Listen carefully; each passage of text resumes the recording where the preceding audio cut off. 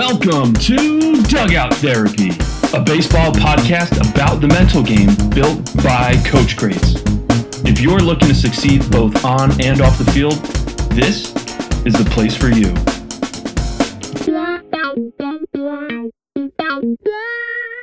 Yeah, I mean, the mental game is always something you should be integrating, and really anything you're doing, you're teaching mental game just by the way you model yourself as a coach, right? So if you want guys to have high energy, you also need to have high energy. If you want guys to have a bit of stoicism when they're in the box, and that element of trust yourself and look the part, look confident, feel confident, you have to carry that as a coach as well. And if they look over and see that you look tense and anxious every time the game gets into a tough situation, they're not going to trust you, right? They don't see that same person that you want them to be in you. And I think the mental game starts with you as a coach being able to replicate what you want from your players. Hey guys, welcome to Dugout Therapy. Got a really cool episode here today. Super excited to introduce our guest, Jordan Stauffer, newly hired by the Reds organization. Just a really cool hitting guru. I've been following him for a long time. Love his content and have been dying to talk to him some more, and super excited to get him on the pod today. So Jordan, thanks for being on with us. Yeah, it's great to be on. I'm looking forward to talking to you guys. So, Jordan, can you talk for a minute about your company, Rounding Third Performance? Can you just talk a little bit about what you guys do there, what you guys are focusing on? Yeah. Really it's just me. I started the business and it's primarily just me. I do hire people occasionally. Right now, I have people working for me while I'm gone, and we're doing some cool hitting classes. We call it Hit League, which I'm really excited about. And yeah, that's pretty much. It's holistic training is what I like to call it, comprehensive training. I want to take a holistic viewpoint and provide as much good feedback as I can, and give guys a great experience and have a ton of fun at the same time. That's truly what I'm about. That's truly what I wanted my business to be about, and it's been really successful and grown really well in the last 4 years. And it's given me a platform to show people what I'm doing, but also to reach out to a ton of other guys, a ton of other athletes who are interested and want to know more and want to have good information. I like to think I have good information, and it's given me a place to be hired by the Reds. The fact that I've gotten into professional baseball is due to to me being able to experiment and test and train athletes and kind of grind my gears and experiment. So that's awesome. Yeah, I love I'll probably dive into them some more. The side by side analysis you do, and just kind of I think your background, you learn as I kind of learned a little bit more about it, doing some research on you. Obviously, shows with the type of content you put out there and your understanding of how people move. Before we get too carried away, though, let's I guess talk a little bit about your baseball story, how baseball has impacted your life, where you came from, and give a little background on you for the guests. I am from Fort Collins, Colorado. I grew up there, went to high school there, went to Rocky Mountain High School, won a state championship under Coach Scott Bullock.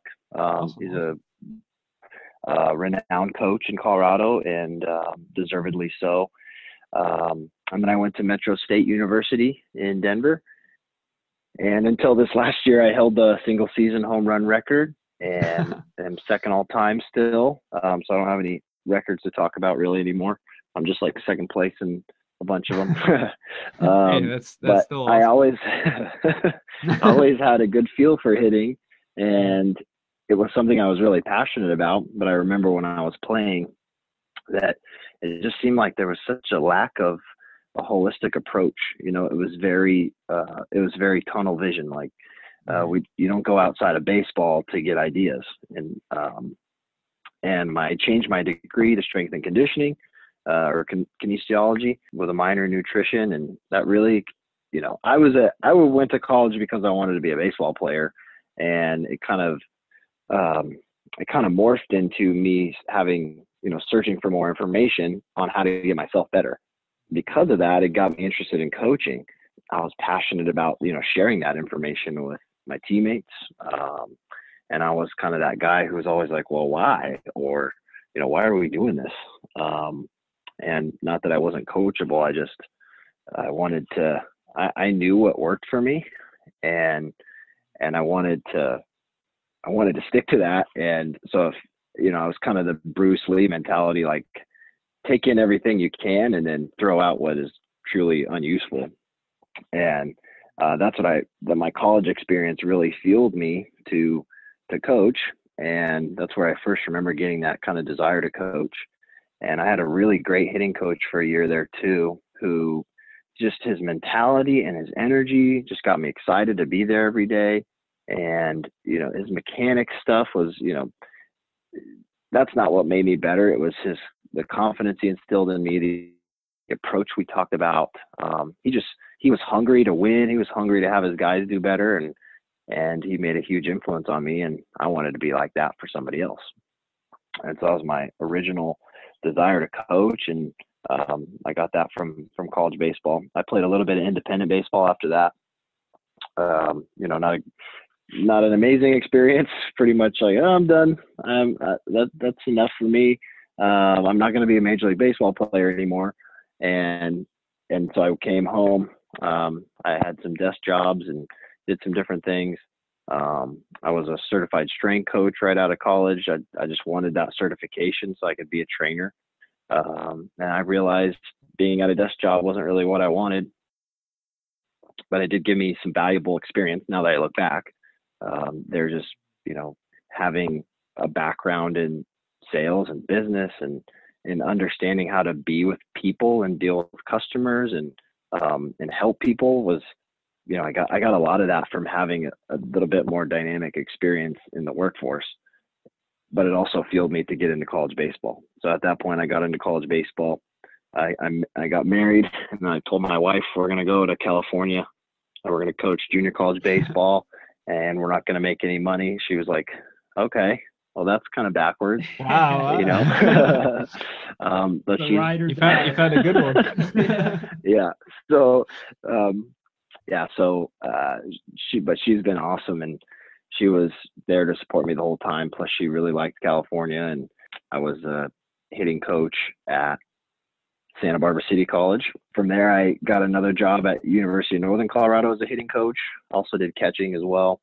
I've never caught in my life, but it was, again, another experience that as a coach is really helpful, because you want to have a really good generalized experience, because it really does help you see things differently, interact with more players, and challenge yourself to learn more. So I'm really thankful for that. I was always an infielder, so it definitely got me out of my comfort zone. And I think anytime you get out of your comfort zone, you learn something, and it challenges you. And I think that's kind of the moral of my whole story is I feel like the more I was uncomfortable, the more I grew, and kind of led me to the point I'm at now. I have my facility, and I'm getting into professional baseball. No, I think that's an awesome story for, a lot of coaches and players to hear. I think a lot of the guests that me and Quinn have talked to kind of have this, that are at least paving the way and becoming big. It's they all kind of sound the same. Like they always had that like want to ask why and to be a sponge. And it sounds like, you kind of had that similar upbringing through your sports career. And now just continuing to put yourself in uncomfortable situations to grow personally and professionally. So appreciate you sharing, your story a little bit more. Absolutely. So yeah, tell us how everything kind of unfolded here with the Red situation and how that's going. Yeah. I had been approached by a few different teams this off season. It was kind of unexpected, actually. I was just doing my thing, just trying to be good at what I'm doing, and Mhm. and it kind of sort of came out organically. I did a couple phone interviews with 3 or 4 different teams, and the Reds were an awesome fit. I'm really like excited about the people that I'm around. I'm excited to be with the hitting coordinator, CJ Gilman. Just I couldn't ask for a better fit to be around a guy who's like that, who's forward thinking, who knows how to teach players, is great with other coaches. I'm excited about the people that I'm with and the new experience. But yeah, it pretty much happened organically like that. I wasn't trying to reach out to professional baseball, but I'm super excited that it happened because it is the dream, So. Oh yeah. Did they find you on Twitter? You're at Hitting for Power, just letting the listeners know. But you got a great Twitter there with a lot of good content. Thanks, is man. that where they discovered you? Not. Actually, one team did. Sorry, 2 teams had discovered me like that, or reached out to me because of that. So it does happen. It is something. I mean, if you're a coach who's doing something like that, I mean, people are watching, and organizations are watching because it's information, and in a lot of cases, there's very good information that can be shared or talked about, or becomes a talking point or a talking trigger that fuels more conversation. That feels like, this is a great article, or a blog post, for example. Let's expand on this. What could we do? And I do the same thing just on an individual basis. When I see something that gets my wheels turning, then I'm going to open up my hitting notebook and start expanding on it. And so I think it continues to further the game, but it also gives people who deserve a chance to coach. Sometimes there's options, right? Sometimes there's opportunities out there for people who are willing to put themselves out there a little bit. Yeah, I think we've kind of reached or talked to a handful of people on both sides, but like they all are putting themselves out there because they had that one coach in their life that was so influential. They want to give back in some way, whether it's in a really active way, at high levels, or a really active way at low levels, that they're getting involved somehow, some way, because they had like you, that one coach that really made a difference, Right. and they want to give back in some way, just like that. Yeah, absolutely. Or even the opposite. We've had some guests where Mhm. they've had negative experiences with maybe more authoritative coaches that it's my way or the highway, and Right. they're not willing to adapt, and that can have an impact on a player where they're like, what, I'm passionate about baseball. I'm not going to be an MLB player, but I want to be a coach. I want to keep being in the game, and I'm going to find out different ways to coach and improve players. Yeah, and I mean, I still feel like I am on that journey. I mean, I am in professional baseball because I want to learn more. I want to grow. I want to continue to, to help players. That's the root of it. Is I want to be a part of something big, a part of winning a championship as an organization, and ultimately, I think, I just want to do a good job where my feet are. So I have a question. Since you're a Colorado native, we all know how big the altitude can affect a baseball. Dave and I have never been out west like that, but is that true? Like, I'm sure you've hit in other states, maybe a little bit lower. Is the effect of the altitude on the baseball in Colorado that real? Is it that real of a thing? Like, are you hitting more dingers in Colorado, like let's just say in college versus elsewhere? That's a good question. I don't know the science. I don't know the physics necessarily on why that's the case, or I do know that having played in Colorado, like you'll notice a difference between altitude and between a very humid sea level type environment as a hitter. So I would also say that I don't know if it is much different than Arizona or I'm trying to think of another place, like, you know, down like in LA, like a East LA, like it's really dry there too. And with a little bit of wind, like I think it's still relative. I don't think Colorado has its own how should I say this? Like it's in a pocket where you can like it's the only place where balls just fly. I think that there's plenty of places that fly. I mean, I feel like Yankee Stadium is borderline cheating. Like it, I mean, you hit pop-ups to right, definitely. And you know, so it's funny to me too. You know, just to throw an opinion out here, it's funny to me how the Yankees seem so much more like, oh, their guys are. If you can play in Yankee Stadium, you must be the best. You know, if you can play for the Yankees, and I get there's a ton of pressure and there's other pieces that go along with it, but it's a pretty short porch, and you know, and Colorado's a really deep field. So I don't know. I think it's pretty relative. I do think the altitude contributes a little bit, but you know, it's nothing like the short porch in Yankee Stadium for sure. And especially for a lefty with some bop. I just wanted you to dispel that rumor that Joe Buck keeps telling everyone every time there's like a national game at Rockies Field. Yeah. Well, I mean, if you look at some of the Rockies players, some of them are hitting more home runs not at home. I think the stat last year is Arenado actually hit more home runs not at home. I mean, so if you can you hit anywhere. I think you might be adding some footage, you know, but yeah. Makes sense. You still got to hit the ball square. Oh yeah. At the end of the day. Exactly. It's not magic. So one question I definitely wanted to ask was a little bit about your background, and kind of you getting certified in strength and conditioning. You know, I guess you having the sports performance background, getting certified in biomechanics and strength and conditioning, you know, how big would you say is that in what you do and, you know, your mindset in training athletes? I'd say the certifications are great because they give you another lens and they just let you see movement and coordination and force production and how they play their roles in the swing. Because you have some education and because you have some experience in it. You do not need a certification to have that knowledge. Just like you do not need a degree to have that knowledge.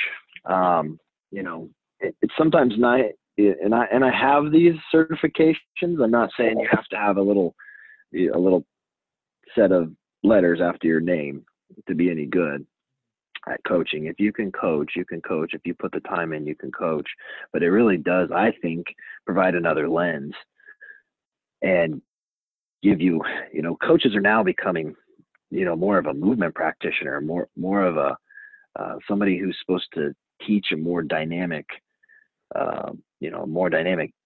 game specific type approach, at least in baseball. 100%. 100%. I think it's important that you at least equip yourself with the education somewhere. And it does not mean you have to go get a certification. You can open a book just as easily and take notes and put it into play. You know what I mean? If you can take information and start to figure out how to filter it to become, you know, an application towards the player, to the player, you can use it to your advantage. You know, I think we've had a couple different specialists like in different areas, and they're all saying the same thing. Like baseball is becoming this understand how athletes move and meet them where they're at and then get started on the training plan. So, Right. You know, I love how your content kind of screams that to me, that you really have a good understanding of how athletes are moving and incorporating that into the process. Would you say that, you know, there's kind of an outline that you use when you first, you know, start working with a hitter to kind of break down how they move, or, you know, how you would kind of develop that training plan? Yeah, for sure. Because we're limited on time, just like any coach is. I think sometimes coaches think that I have as much time as I want with somebody. In fact, I have 1 hour normally, maybe some wiggle room on each end of that hour. But truly, I have that time, and I have to fit in movement screening video, you know, the ability to test and retest and ask questions and build rapport all inside that space. And and I don't know how many times I'm going to get to see that athlete on a frequent basis, you know. And so I have to be really good about outlining, just like any other coach would, whether it's high school or college or little league. You are limited by time. So the better the outline you have, or the better the better you know which direction to go in, the less time you waste, which in my business is also means less money that you spend. Then you're gonna build a more precise direction for your programming. So my outline would be 6 to 10 movement screens, somewhere in there. Usually we can shave off some of the movement screens if things are just really glaring. Sometimes just taking them through a warm up is a movement screen itself, right? If you just have a guy lunge and lean back with his arms overhead, that is a movement screen. And if you have enough feel for how somebody should be moving during that movement, you can evaluate it. And it takes very little time. And you can already see, you know, glaring, you know, whether it's stability, whether it's you can pick that stuff up really quick. And it used to take me longer, and now I spend much less time on it. And which is nice, because then we can move on to something else. I take video from multiple angles. We do hit tracks and blast for batted ball metrics, and for checking on what the barrel's doing in 3D. But really, I think the thing that also gets missed is asking questions, understanding a player's routine, understanding their past history with coaches. I ask this question all the time, but it's like, hey, were you taught to squish the bug?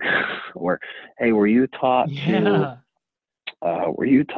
hit the ball on the ground to the right side? Because some of those things are very obvious that, you know, especially if that stuff happens between the ages of like 7 and 10, when a young boy or young girl like really, you know, trying to please people, trying to please their coach, like that stuff gets ingrained really bad. And so you can really tell when they come in, like, hey, it looks like you've been trying really hard to do this one thing. And so often people get stuck on trying to get one thing really right, and it's only one segment or even a single motion, like jamming your elbow into your side like a chicken wing, you know, that kind of thing. That they just sit there and grind that same thing instead of putting the emphasis on the whole movement and the whole pattern and the result of the whole. Right, the target, where the ball's going, where the contact's like, you know. Then we get into external cueing. But in any case, I want to build rapport with an athlete and know that I can be someone they trust and can bounce ideas off of and create a relationship with, more than the guy that's telling them what to do. You also have a background in nutrition. I was going to ask you if you ever, maybe for the people that you're coaching, do you ever make recommendations? And I know it's the off season. I mean, pitchers and catchers report pretty soon, but do you know if like the Reds go that in depth with nutrition to their players? Because I personally think that's one of the most important things any athlete can do in terms of improvement. In terms of the Reds, I probably can't speak on it. I just don't know yet. I came down a couple weeks ago and ate pretty good. But in terms of what they're, you know, the Reds have a huge staff of people, and I'm excited to see what happens and how the day-to-day is and what spring training will be like. And I know they do have those people that are integral to making sure that good food is provided, but I have no idea. I probably can't speak on that because I just don't know yet. My belief is that nutrition is really important. It is the one thing that we do every day, multiple times a day. I guess besides sleep, it is the thing that we constantly are doing and thinking about. And it truly, nutrition drives the way we move, right? If you feel hungry, it changes the way you are, right? If you feel full, it changes the way you are. Food really affects us, and we kind of overlook the number of times we're ingesting, right? We are doing so much eating, and so frequent of eating that it's going to start to affect the way our hormones respond, how we feel, and then ultimately the results physically from playing or from fitness improvements or adaptations. So makes a lot of sense. And I would definitely love to talk some more. I feel like about the Reds once you kind of have a foothold and understand more about it and kind of how, what your piece of the puzzle is to everything. But another question I had was, after you kind of get through this movement screen process and you have a good, rapport with, one of your players and you're kind of getting through the process, what types of, strength training do you intertwine in the hitting process, that you're, a big fan of? Yeah, for sure. I do a lot of strength training. It's become a little harder since I've been just focusing on hitting, in terms of, I used to do so much more like one-on-one strength training or just groups by themselves doing strength training. And now I kind of blend the two things. So we'll hit and strength train in the same session, hopefully multiple times a week. But everybody's on a program, everybody's on a hitting program, everybody's on a strength program. And in terms of my favorite strength training drills, I think, it really comes down to whatever the athlete needs and whatever their deficits are, we want to address in a training program. And specifically, if they are not moving the way I want them to hitting, a lot of times it's a super easy fix in the weight room. And so that's where it becomes super dynamic. If somebody cannot, for example, their lead leg doesn't block them to help rotate the pelvis, that lead leg does not have stability, or that knee kind of leaks out during rotation in the swing. And we come to find out that they just literally can't lunge and rotate at the same time. That's exactly why we do stuff like this, is to figure out they don't have a basic functional movement ability, and we can address that in the weight room. So that's a good example. Just getting a guy lunging and rotating and teaching him how to do it, and he doesn't even have a bat in his hand. That to me is huge, because it'll start to ingrain that pattern. We can start blending it into a swing, start getting him more strength there. I also think that a lot of times young people, and I know I'll be working with professional athletes now, but I have a really good feel. I like to think I have a good feel for young people, and that age range between like 13 and 18 years old. And most of those athletes that are high school aged, and even into college age, they don't move really well with the basics, and they're trying to add strength or add more intensity to something they're already not great at. If you don't deadlift well and you try to add strength to that, it's, you're adding, like Eric Cressey says, you're adding strength to dysfunction. And we want to add strength to good movement patterns. And so with all people that I see, I want to make sure they're good at, push up or pushing, like sled push style, pulling, hinging, carrying, crawling, lunging, squatting, anti-rotation. I want to see them be good at those type of things, the essentials, and then add strength to that, and add more dynamic moves to that as well, or more, more dynamic assistance exercises to that. So, and then obviously sprinting is huge. I don't have a space that really accommodates that, so we have to do some other speed work stuff. In the summer, we'll go outside and we'll sprint. But depending on an athlete's age, the type of stuff you're doing is a big deal. For example, an athlete that's going through puberty and having a huge spike of testosterone all of a sudden, it's a great time in their life for them to lift weights because they're going to capitalize on that. And an athlete who's going through a kind of a weird phase where their joints are stretching out, you know, when an athlete gets taller, what happens is, or when they're going through a growth spurt, they're having more tension put on their tissues, right? So when you have more tension in tissues, you're going to be more responsive. You're going to have, you know, it's like a rubber band that's stretched to the end. You're going to have more speed. You're going to have more stretch reflex. So teaching guys to sprint during that time is huge. Teaching guys speed work during that time, running are big deals. So understanding kind of phase of life where a guy's at, you can also get that from a good movement screen and kind of see what kind of tension that guy has. So that's something I look forward to. And then obviously, like we were talking about, nutrition. So most guys don't eat enough. They think they do. They don't. Definitely. I like that perspective. I haven't thought of, I don't think I've ever thought about that. Like, where are they at, like, in their growing phase physically?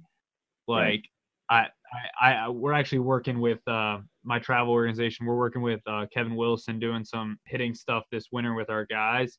And awesome. So we have a bunch of guys that are like sprouting up really quick, lanky and tall, and some of them don't have good internal rotation, and it's just like they just get out on their front foot all the time, like, and it's tough to be like, okay, you got to move like this because they can't. They're actually, the way they're growing really quick right now, like, they're not strong in certain movements. Right. So we have to like dial it back, meet them where they're at, and address those things in the weight room a couple times a week before we get back into the cage. So right. I really love that perspective. I actually haven't heard it said like that before, but really refreshing. Yeah. And, I have a spreadsheet somewhere that actually somebody did a really good job of laying it out, basically by times of life, by periods of life, for an adolescent person or young person, ideal drills and sets to do, or ideal drills and modalities to do during certain periods of life. So I think also that we get into trying to do corrective exercise instead of teaching someone to do an exercise well doesn't mean you need to be like on one leg or on the ground trying to do really, fine motor movements. It is about understanding how to do compound movements really well and control the whole system and control the whole, understanding how to coordinate the entire system together. And a lot of times we're, like I said, we're limited by time. So if you're spending 8 to 10 minutes on a really fine corrective movement, we could have used that 10 minutes to, to lunge and rotate or whatever the move needs to be that's better. We need to be good with our time and pick the best route, because you only have so much time, whether you're the athlete or the coach, right? An athlete has from the ages of, 5 to 8 till they're 20 to be any good, right? Like, that is their development window, and it's this very short window, and you have to capitalize on it. One of the coaches I worked with used to say, like, by the time you're done with high school, your career is 80% over if you get to play college baseball. And when you put it in that perspective, we have to have direction. We have to know what we're doing, or at least know what we're doing this week, so we can attack it and see if it's any good and see if it's giving us any sort of feedback. It's funny because when you're in it, you don't realize it. I think the first day I stepped on the field in college, everyone was like, you got X amount of days left, like, use every single one to your advantage. I'm just like, all right, okay. Yeah, right. And then like 4 years go by like that, and you're like, wow, like it seriously, every single day matters. Yeah. And you're lucky, if you get another one. Absolutely. I'm sure, like, you break that home run record in college, and you're like, who knows what's next?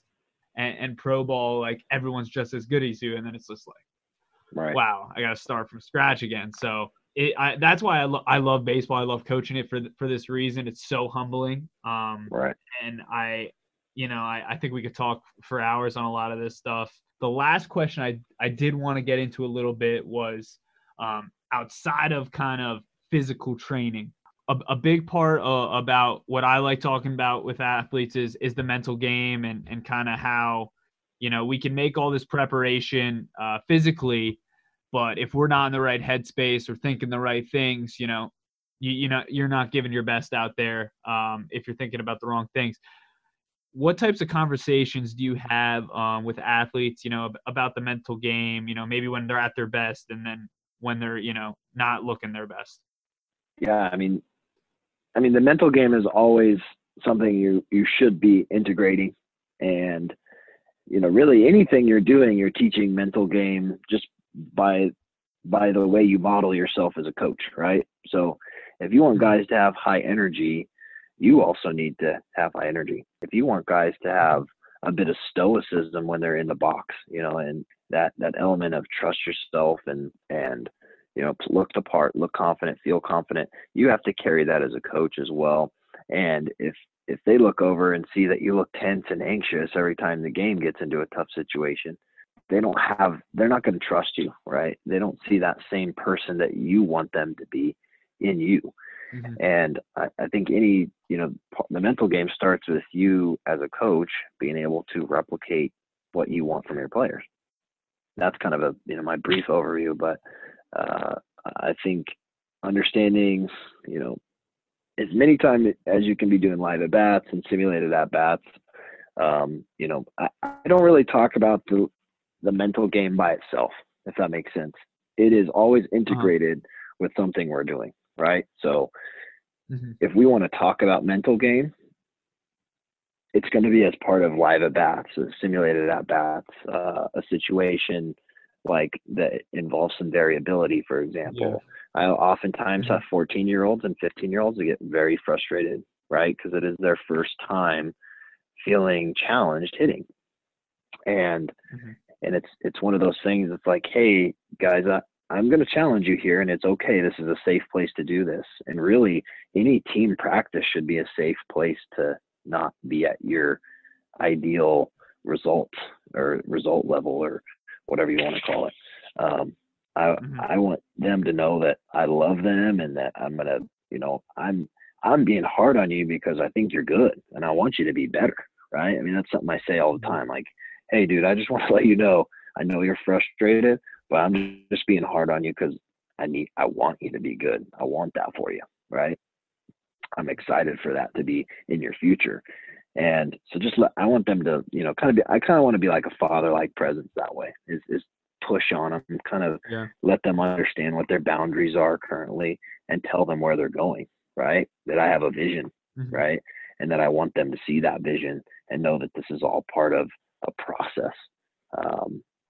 And so that to me is a huge part of mental game, is modeling that, reminding them of what we want, kind of tearing them down and bringing them back up again, that kind of ebb and flow of confidence and failure.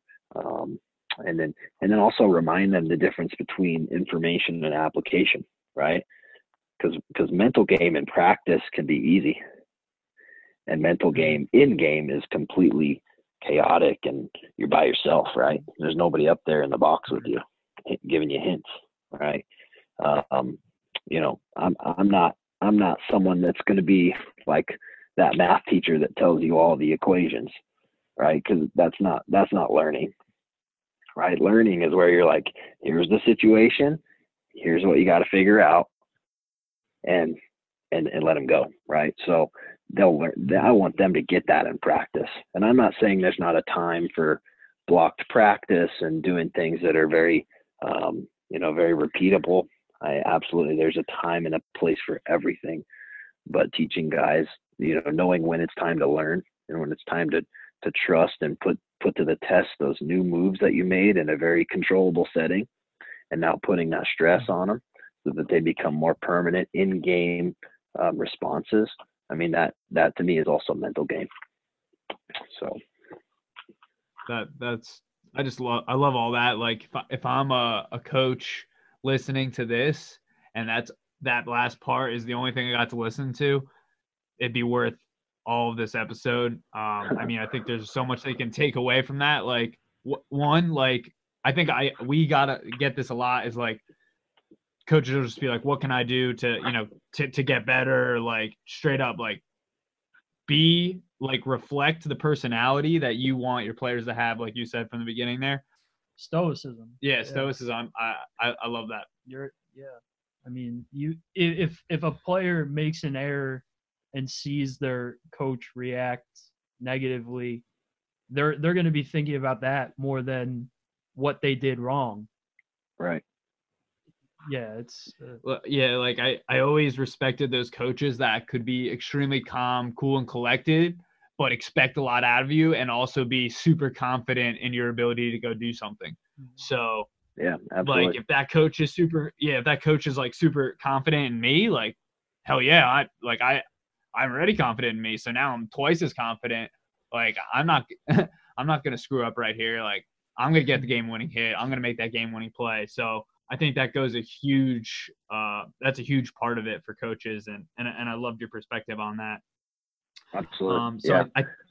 I think we are getting close to the end here with our Zoom here. We might get kicked off shortly. So I want to hop into our last question, last quick pitch questions, keep it a little lighter to ends here. But, I mean, it's been a blast, Jordan. Thank you so much for chatting with us. Absolutely, man. We could talk for hours for sure, but yep. Let's do a couple light ones. We could do some light ones here to end. Yeah, lighten it up. What is your favorite baseball movie? Favorite baseball movie is You got him. Sandlot. I mean, you just can't go wrong with Sandlot. I just appreciate that kids are playing, that like that's the whole idea, is like a couple of boys getting together, playing, ragging on each other, having a good time. Mm-hmm. And you can see like just friendship comes from it. Like just being a young person, I think that's what we all fell in love with when we were young, is like the aura of baseball, and you know, watching the greats do it and going out every day in the summer and playing it. And I still want that to be a part of baseball for my kids. And my 3-year-old loves the Sandlot too. I think I'm a little partial. He'll watch it on the iPad. And he kind of understands it. I think he just likes it for the big giant dog. Like the big giant dog is pretty much like his highlight. But you know, obviously he's around baseball a lot too, so I think he feels comfortable with it. But yeah, I would say Sandlot. So 3 years old, you got him on the toddler tee yet, or what? Yeah. No, you can see it on Instagram too. He does a good job. There you go. He likes it. Yep.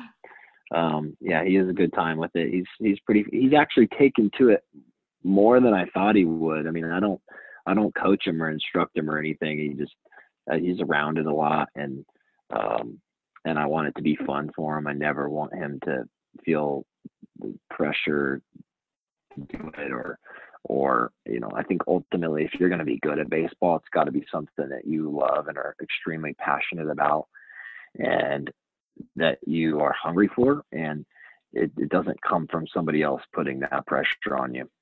And so if that's the route he chooses and wants, that, you know, that's great. And I'm giving him hopefully a good base to already have some head start. but yeah. Oh yeah. All right. Next one I got for you. What's the biggest lesson you've learned from baseball? Biggest lesson I would say would be, I think I took myself, I don't know if I should say too seriously. I took this idea that I needed to kind of be like a hard-nosed guy, or that I needed to be a little more distant from the players when I first started, if that makes sense. So when I was like 23, 25, I was like, I kind of was more distant from players. I was trying to, you know, let them know that I was boss, or I don't know what it was. Like, it's just something in my mind. Like, I think good coaches have, you know, you have to get respect. And it's so far from what I believe now. And, you know, that's the thing. If I could go back, I would change the most, is just be a little more loving, be a little more like, ask other questions, build relationships better. I think that's what and I still get to go do that, and I'm excited for that. That's the great thing about coaching is the things you want to change, you go change. And everybody has a deficit somewhere, right? And I don't want that to be my deficit. I want to build relationships and build a level of trust and understanding. And I do think there needs to be respect there, but I don't, not in the way I used to think. And so I think that would be something that I would say for that. Yeah, I like that. Yeah. So, what's the biggest tip you could give a new high school coach trying to better his or her program? Let me think about this for a second. I want to give a good answer here. You really kind of just answered it with the answer that you just said, because there are tons of younger coaches that might overcompensate for their age with that kind of attitude that you were talking about before with distance. Right. Yeah, definitely, to effectively communicate is. Yeah, 100%. 100%. Yeah. I mean, I would say two things. I would say, one, like the better you know how to simplify what you want, the better more guys, or the more guy, I'm trying to say this right, the more guys you're going to get on board with your offensive philosophy. So, and if you keep it kind of broad and keep hammering home the same point, you'll be able to get guys on board with the philosophy. And if it's too complicated, it's too detailed, you won't be able to implement it so that it becomes individualized. So, and to clarify what I'm saying, I want to make sure that I have an outline for what I want for each guy, but that it kind of works under this umbrella ideal.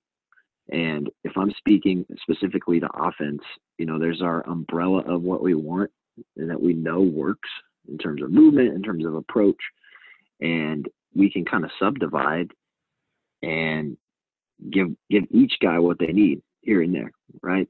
If there's just a basic outline and guys understand and they can see what you're doing, I think they'll buy in better if they know that there's a plan, right? And you can get as detailed as you want with that. But yeah, I think understanding like what most simplified approach you want to get across. And then number two, I would say, if you take the time to program or plan hitting and what you want for each guy, and it can be simple. Like, I'm not great at Excel spreadsheets, but you can do this on an Excel spreadsheet, post it in the dugout or in the clubhouse or wherever, and get each guy, like, make it known what you want from each of them. And whether they do it is, that's not the big deal. That's not what we're after. It's the guys that do it, say the guys that do it, say it's only 20% of your guys that actually follow the drills you want them to do. What if those 20% of guys you're getting to do those drills are your worst guys, right? Imagine your best guys never do any of it, and they're going to stay your best guys. So it's whatever, right? But if your worst guys do it, or the guys who are on the cusp do it, you've now brought up the whole bottom half of your lineup to be a little bit better, in theory, right? Mm-hmm. So, or you give that same program to them while they're at home. Say you're a high school coach and they take some of those drills home when they do it. You're now getting them involved in doing a little more work, right? They're going home when they're actually making it part of their routine. And it seems like something really basic just to program drills, but kids know you care when you program stuff like that. They know that each person cares, or each person is important on the team. And so that is culture building, it's just culture building without you having to talk about culture, right? You are, as a coach, showing guys, one, you care, two, here's what I want you to do, and that there are ways to get better, and regardless of who does it, some guys are going to do it, right? I mean, some guys are going to do it. So that to me is important. I think people don't program stuff because they're like, oh, these guys aren't going to do it. Well, I wouldn't look at it that way. I would be very objective with the way you do that stuff because you just don't know. It's always people you don't expect to do stuff that actually make jumps because they're hungry for it. I love that. I mean, I think that screams transparency, to the player. And right. I think a lot of coaches leave that out, or within their coaching staff, like, oh, I think this guy should be doing X, Y, Z, 3 times a week when he has time, or in the off season, he should be doing this, this, and that. And like, maybe they talk about this with the player like once a year, but if you can put that in the open, like on a board or somewhere where there's that transparency between the athlete, I think that goes a big way for a long way for the players. Yeah. Right. And if you are writing those things down, you are now tracking things too. So you're also able, like, oh, this guy's actually doing all this work and it's still not working for him. Okay, well, let's change it. So you've now created a roadmap, or at least a data trail. I don't know if I'd call it data trail, but you at least are creating a trail of your work, so you know what's working and what's not, and what needs to be adjusted. Totally agree. Hey, I feel like every like 10 minutes, me and Quinn here have been like, oh, quote that one, write that one down. Yeah. So definitely have to talk some more. I love chatting with you. But just want to tell the listeners, where they can find out more about you. I know you got at Hitting for Power on Twitter. What's your website? Let everybody know where they can find out more about you. Yeah, for sure. On Twitter is at Hitting for Power. Instagram is at Rounding Third BP. So B is in boy, P is in pottery.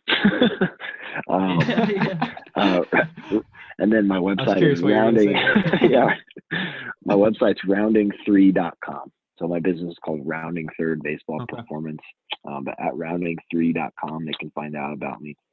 Anybody that's local to Northern Colorado can sign up for hitting there as well. So yeah.